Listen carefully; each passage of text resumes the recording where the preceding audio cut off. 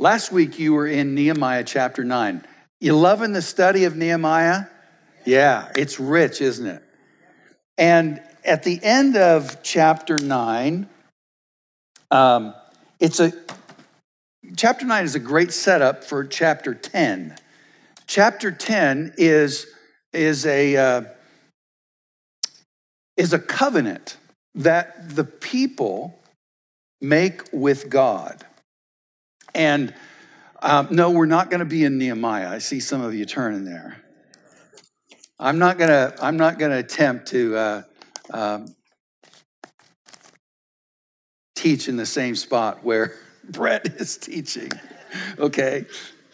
By the way, he's been gone this week to a pastor's conference, and he and Christina, actually, I believe, are probably on their way back now.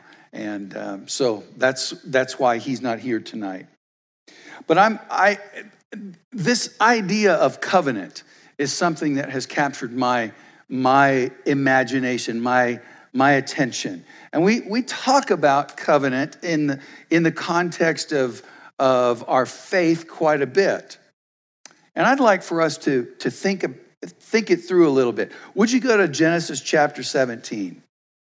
And we're going to do some hiking around the scripture tonight, so just be aware of that. Genesis chapter 17. This is the passage of scripture we discover as the Abrahamic covenant. It is the covenant that God makes with Abraham. Now, when Abram was 90, he makes it with Abram, excuse me. Now, when Abram was 99 years old, the Lord appeared to Abram and said to him, I am God Almighty. Walk before me and be blameless, and I will establish my covenant between me and you, and I will multiply you exceedingly. And Abram fell on his face, and God talked with him, saying, as for me, behold, my covenant is with you. And you shall be the father of a multitude of nations. No longer shall your name be called Abram, but your name shall be Abraham. For I will make you the father of a multitude. And I will make you exceedingly fruitful, and will make nations of you, and kings shall come forth from you. And I will establish my covenant between me and you and your descendants after you throughout their generations for an everlasting covenant, to be God to you and your descendants after you. And I will give to you and your descendants after you the land of your sojournings, all the land of Canaan, for an everlasting possession. And I will be their God. And it keeps on going. God's promise to Abraham now. He's changed his name. Now, take note that this is God's promise to Abraham. There's not a lot for Abraham to do in this. This is all God's doing. Go with me to Exodus chapter 19. Exodus chapter 19. We're going to look at verses 4 through 6. Now, this is what we call the Mosaic covenant, because it has to do with Moses, not because it's a beautiful thing made of pottery shards, okay? It is because Moses is the intermediary here. And God says, you yourselves have seen what I did to the Egyptians, and how I bore you on eagle's wings and brought you to myself. Now then, if you will indeed obey my voice and keep my covenant, then you shall be my own possession among all the peoples of all the earth. Among all the peoples, for all the earth is mine. And you shall be to me a kingdom of priests and a holy nation. For these are the words that you shall speak to the sons of Israel. Wow. Wow, you shall be my people. This is God's promise to Israel. Now, we begin to get the idea here that there is also something for the people to do. Look at Exodus 24. Exodus 24, over a few pages. We'll start with verse 1. And then he said to Moses, that is God, come up to the Lord, and you, Aaron, Nadab, and Abihu, and 70 of the elders of Israel, and you shall worship at a distance. Moses alone, however, shall come near the Lord, but they shall not come near, nor shall the people come up with him. This is at Mount Sinai, okay? When the up is, he's talking about up on the mountain of Sinai. Then Moses came out and recounted to the people all the words of the Lord and all the ordinances, and all the people answered with one voice, and all the words to which the Lord had spoken. The Lord has spoken, we will do, is what they said. And Moses wrote down all the words of the Lord.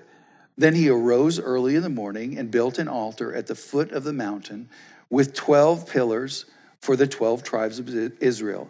And he sent young men of the sons of Israel, and they offered burnt offerings and sacrificed young bulls as peace offerings to the Lord. And Moses took half of the blood and put it in basins, and the other half of the blood he sprinkled on the altar. Then he took the book of the covenant and read it in the hearing of the people. And they said, all that the Lord has spoken, we will do. We will be obedient. So Moses took the blood and sprinkled it on the people and said, behold, the blood of the covenant, which the Lord has made with you in accordance with all these words. Now we see a reciprocal covenant happening, right? First, we see God's promise to Abraham. Then we see God's promise to Moses and the people of Israel. And then we see the response of the people. There is a reciprocation in the covenant at this point. Now, in our culture today, we don't hear about the word covenant very much at all. What word do we hear when people make promises to each other? We hear contract, don't we? Now, there is a big difference between a covenant and a contract. Contract is an agreement between two or more parties. And if one party fails to meet their obligation, the contract is considered null and void. It's like, for instance, if you have a sales contract, if the product fails to meet your expectations or the advertised expectations, you can take it back and get your money back. And the sales contract is considered null and void. If a patient makes an appointment with a physician and the physician sets aside time for that individual, and the individual doesn't make the appointment, what does the doctor do? Sometimes he charges, yes. Sometimes the physician charges, but then he considers it. It's over. It's not. There's no longer a relationship there. There's no expectation beyond that. A covenant, on the other hand, is about relationship. See, a contract is about the agreement, but a covenant is about relationship. It's not just about the transaction. Unlike the doctor, God's commitment is to us as a father or a mother's commitment is to a child. Would you turn with me to Isaiah 49? Isaiah 49. I love this passage. Let's go to verse 14. But Zion said, the Lord has forsaken me, and the Lord has forgotten me. And the Lord says, can a woman forget her nursing child and have no compassion on the son of her womb? Even these may forget, but I will not forget you. Behold, I have inscribed you on the palms of my hand. That's God's commitment to us. And it is a covenant relationship. It has to do with, not with transactions, but with relationship. It is proactive. You see, if a mother calls her child for dinner and the child doesn't come home, does she just put the dinner away and say, oh, you just missed it? Some might. But most will go looking for the child. Because this is their agreement, but it's about the relationship. She's committed to the child, not just to the dinner. Okay? And so that it's a proactive relationship. A contract, both signers agree to hold up their end of the bargain, as long as the other person holds up their end of the bargain. But a covenant is where both parties agree to hold up their end of the agreement, regardless of whether the other keeps the agreement. You see the difference?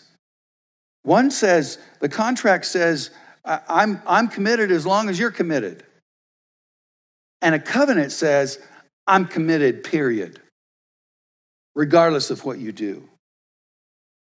A violation of the covenant by one party does not affect the other party's responsibility to do what they agree to do. Covenant is an old concept. It's something that has been around for ages.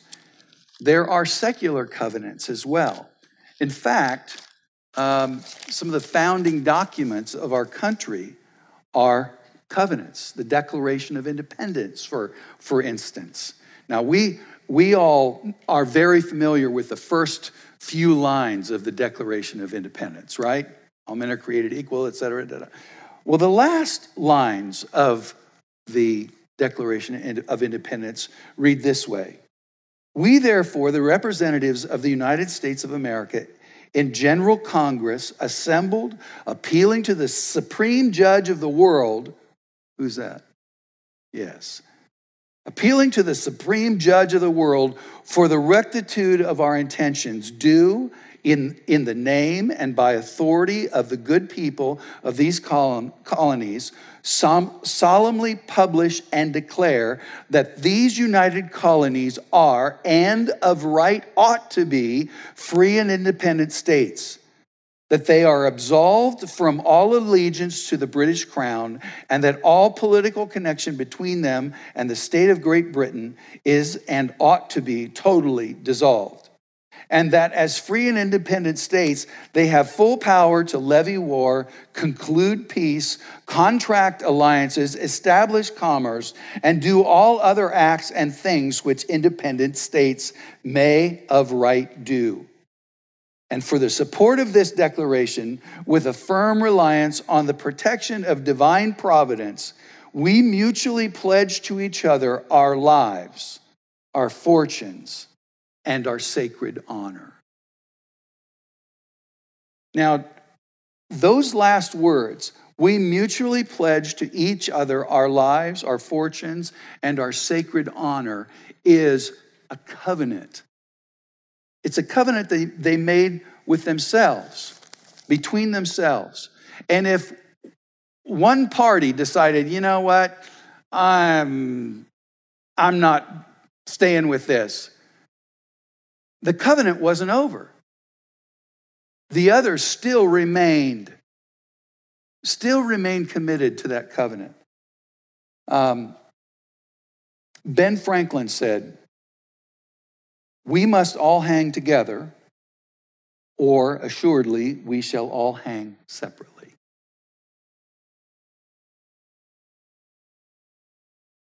Now, the consequences for today in regard to the difference between covenant and contract are, I think there's quite a few of them, but I want to highlight just a couple. Marriage. We talk often about marriage as a covenant in the church. It's designed to be a covenant. And yet, in our culture, we have become accustomed to thinking of marriage as a contract between two people or more. Matthew 19, Jesus says, he speaks of the fact that marriage is designed by God. And then he says, what God has joined together, let no man separate. Talks about leaving and cleaving. And that idea that God is involved in this relationship is exactly what covenant means. Until death do you part is the covenant statement that we make before the altar, before God Almighty, and before the witnesses that have joined together. A contract, however, in marriage, which is becoming more and more common, is I'm committed to you until you don't please me anymore. Or I'm committed to you until you do something that I don't like. And it leads to the concept of no-fault divorce. It leads to the idea of prenuptial agreements. Because you definitely don't want to lose everything if you plan to get out, right? And the thought that it's just a legal thing, that marriage is not a covenant, it's just a legal thing that we do, undermines the integrity of marriage itself. Another thing that I think is very serious in the church is our understanding of our relationship with God. Understanding who God is and how we relate to him is affected in this idea of covenant and contract. Again, in our culture, we get rehearsed over and over again that everything's about contract. Well, it has consequences in our understanding of God. It causes people, whether they believe in God or not, to live in fear of rejection because they fail, or we fail, to keep our end of the bargain. How many of you have ever experienced that fear that God must be very disappointed in you or in somebody else because you've done a bad thing? And therefore, what do? I don't know how to relate to God. How do I get back to him? I've got to crawl back and do penance, right? It's a common theme throughout many Christian circles, let me say, even today. Consequently, we tend to think that God will not keep his promise to us. And it leads us to insecurity. People wondering whether or not, well, am I in good graces with God or not? Am I going to heaven or not? Am I saved or not? Because I did this bad thing, and not only once, I keep doing it. I don't want to, but I keep doing it. Sounds like Romans chapter 7, doesn't it? Yeah. Yeah. And that understanding that this relationship with God is contractual leads us down that path of misunderstanding who God is and how he relates to us. It leads us also, I believe, to judge ourselves very often as hopeless, unable to approach God because of our failures, because of our imperfections.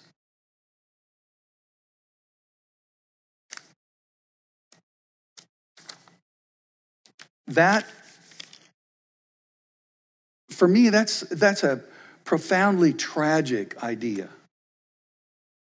That I can't approach God because of my failures. I can't approach God because of the fact that I'm a sinner. Not only that, but very often that idea that our relationship with God is contractual leads us to judge others. We deduce that if someone is having difficulty in their life, or perhaps they're sick, or even oppressed, we stand back and we think, well, that must be because there's sin in their life. Have you ever heard that? I have to tell you, God doesn't operate that way. That's not who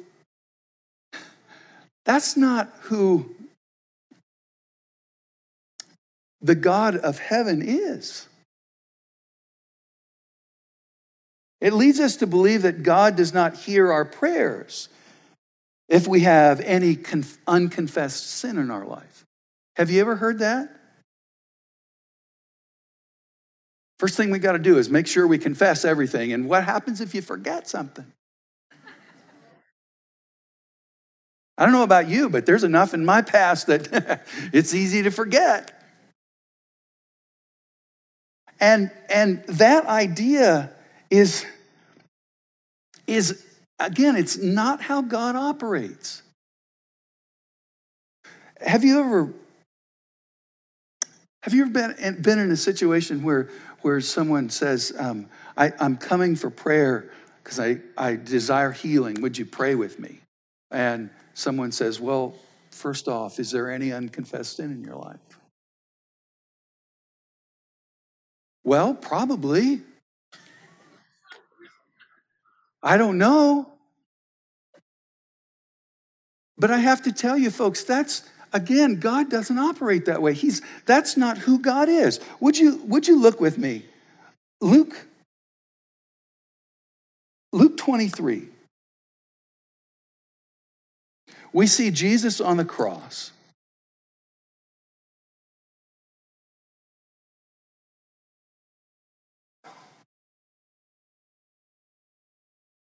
And Jesus, actually, you know what?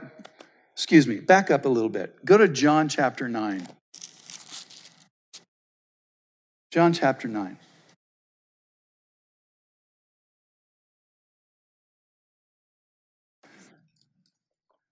If you encounter a situation where the question is whether or not you can keep the microphone in your pocket, no.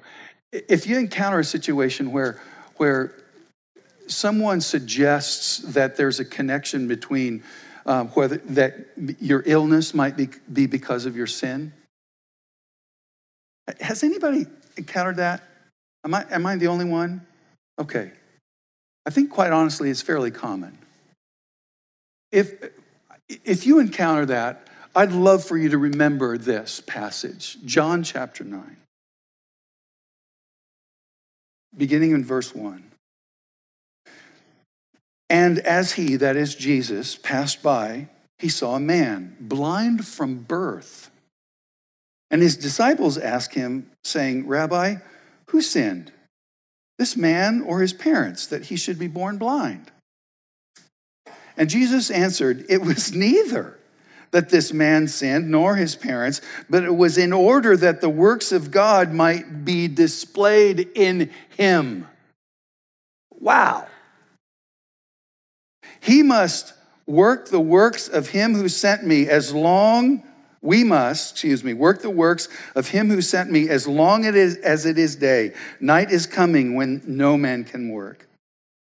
While I'm in the world, I am the light of the world. When he had said this, he spat on the ground and made clay out of the spittle and applied the clay to his eyes and said to him, "Go wash in the pool of Siloam," which is translated sent. And so he went away and washed and came back seeing.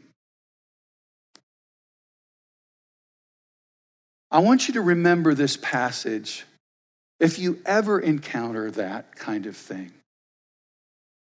I have to tell you that honestly, not only, it's just bad theology. And it's a misunderstanding of how God relates to us.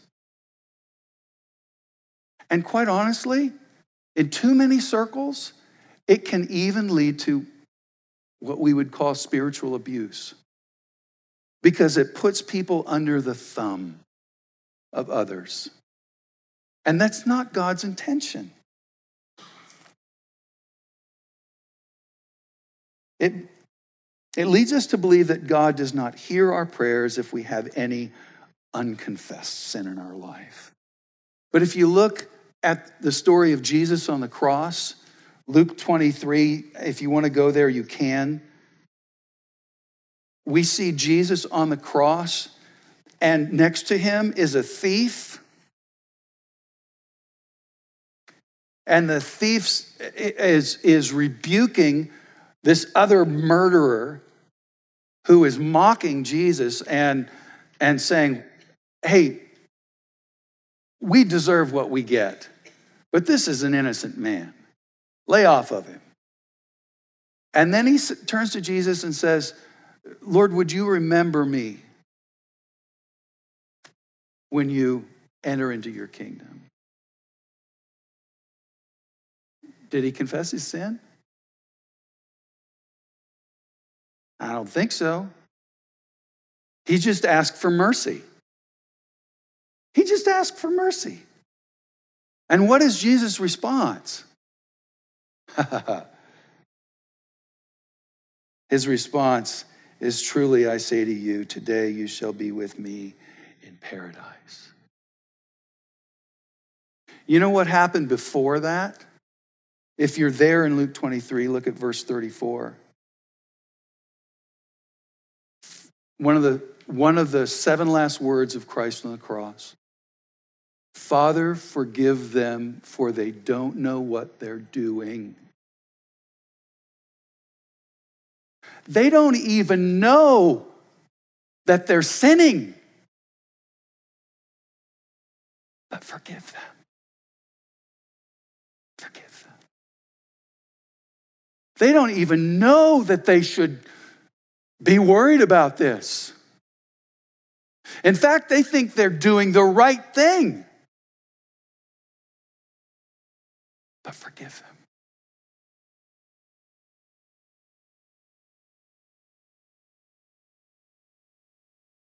Forgiveness is God's initiative.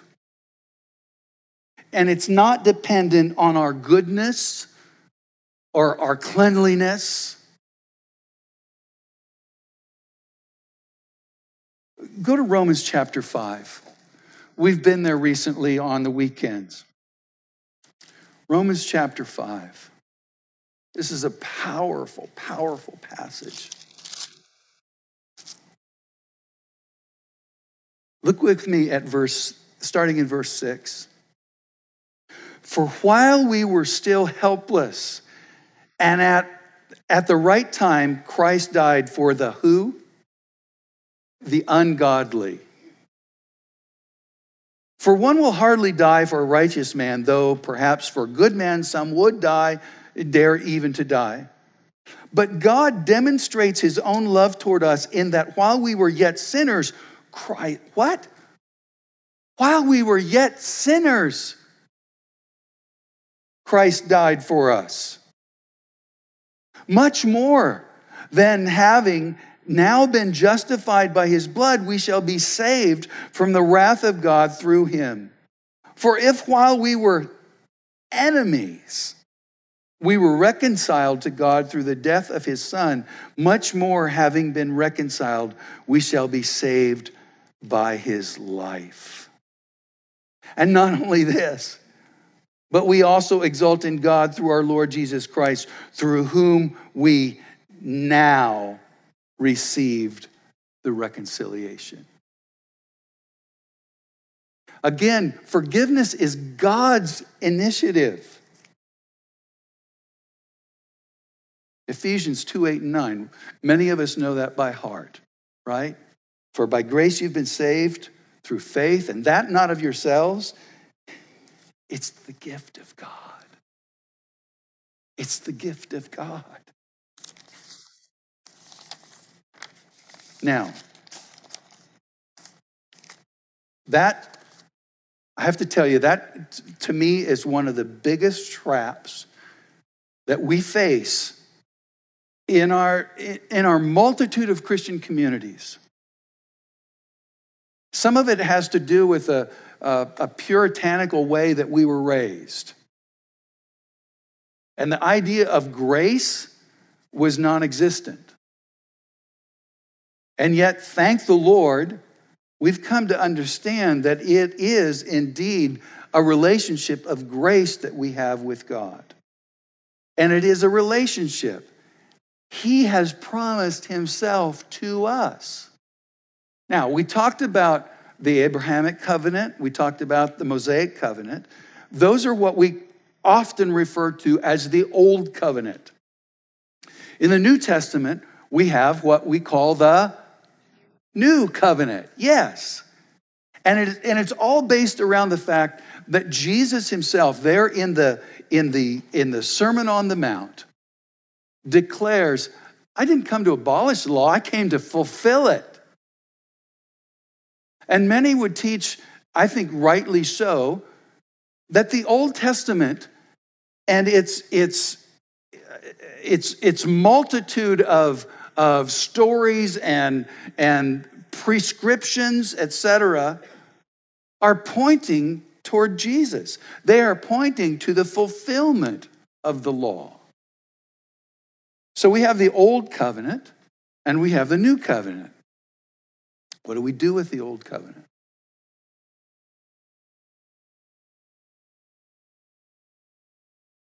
We call it the Old Covenant. But we live in the New Covenant.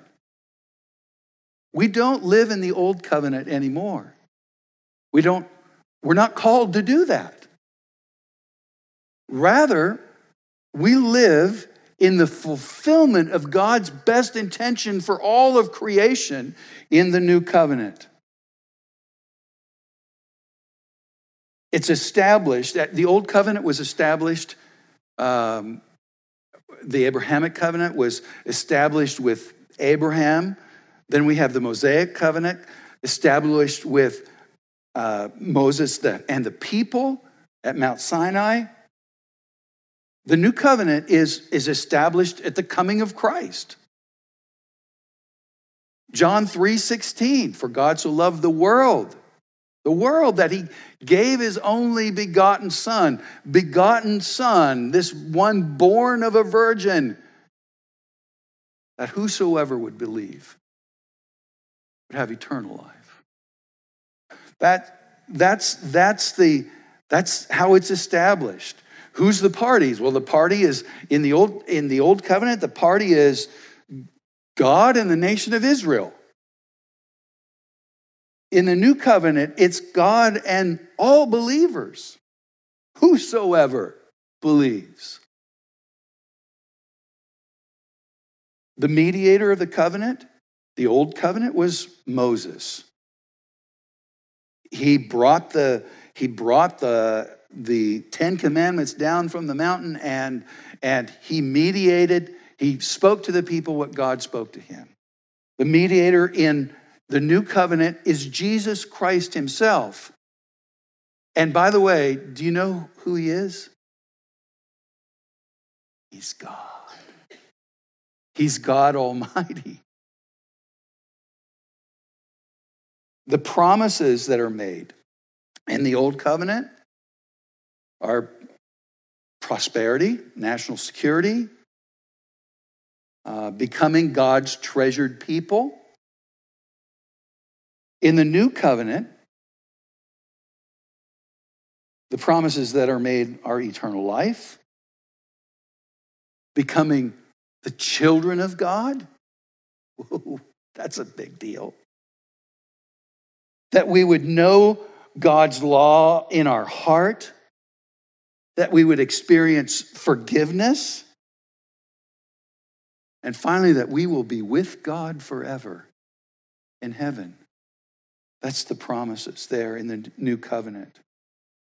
It's ratified, the Old Covenant is ratified by the blood of animals and grain offerings. The New Covenant is ratified by the blood of Jesus. The covenant sign in the Old Covenant was circumcision.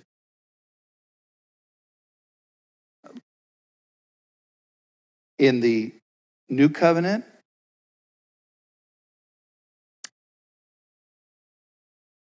the covenant sign is the fact that, go with me to Ephesians chapter 2. Let's look at that real quick. Ephesians chapter 2.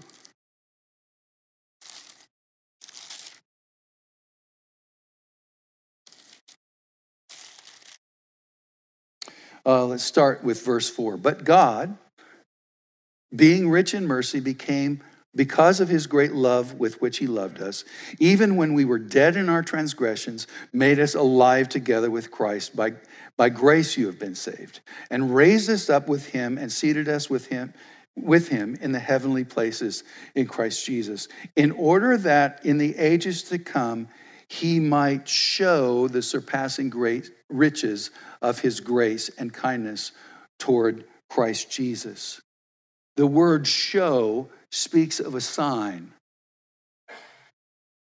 So we see that he has raised us up into heavenly places that he might show the surpassing riches of his grace. That's the covenant sign of the New Covenant. How long does this covenant last? The Old Covenant lasts as long as there was a nation of Israel. Now, recently, 1948, we had the rebirth of the nation of Israel. That's a curious thought. But the New Covenant lasts forever. The New Covenant is eternal. How do we commemorate? Well, the commemoration of the Old Covenant is the Sabbath and the seasonal feasts, right? The New Covenant commemoration is the Lord's Supper, that which we partake of in remembrance of Jesus. There are sacrifices in the Old Covenant, right? Continual offering of, again, animals and harvests and offerings, etc. The New Covenant offering is Christ himself. There are obligations in the Old Covenant to obey the law, the Mosaic law in particular. We think most commonly of the Ten Commandments. But I have to tell you, if you read a little deeper and further, Exodus, Leviticus, Deuteronomy, it adds up to about 603 additional laws. That's the obligation of the Old Covenant. What's the obligation of the New Covenant? To believe and obey. To believe and obey. It's interesting to me that Jesus sums it up when the answer or question was given to him by the rich young ruler. Lord, what What commandments should I keep? Well, keep the 10 commandments. Well, I've done that, Lord. Well, then go sell everything you have. Follow me. Just follow me. That's a pretty big deal. Jesus sums up the law and the commandments with loving the Lord your God with all your heart, mind, and soul, and your who? Neighbor as yourself. Loving God and loving people. That's the obligation of the new covenant. The law, as I mentioned, for the old covenant was the 10 commandments. The law for the, if you want to call it that, for the new covenant is, I think you could sum it up in the Sermon on the Mount. Pretty serious stuff there. In regard to Scripture, if you have a Christocentric view of Scripture, I think most people would say the Sermon on the Mount is the pinnacle of Scripture. It is where Jesus sums it up. The main feature of the Old Covenant is the law, obviously. The main feature, the headliner of the New Covenant, is Jesus himself. So, real quick.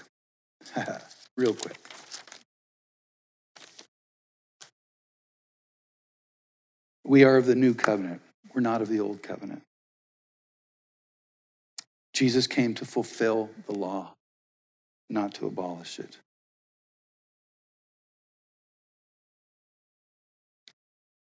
We see in Paul's writing, the relationship with the law is something that kills rather than gives life. So what is our takeaway tonight? Our relationship with God and others is based on the new covenant, not the old covenant, and not a contract. It's not a contract. Covenant is about relationship.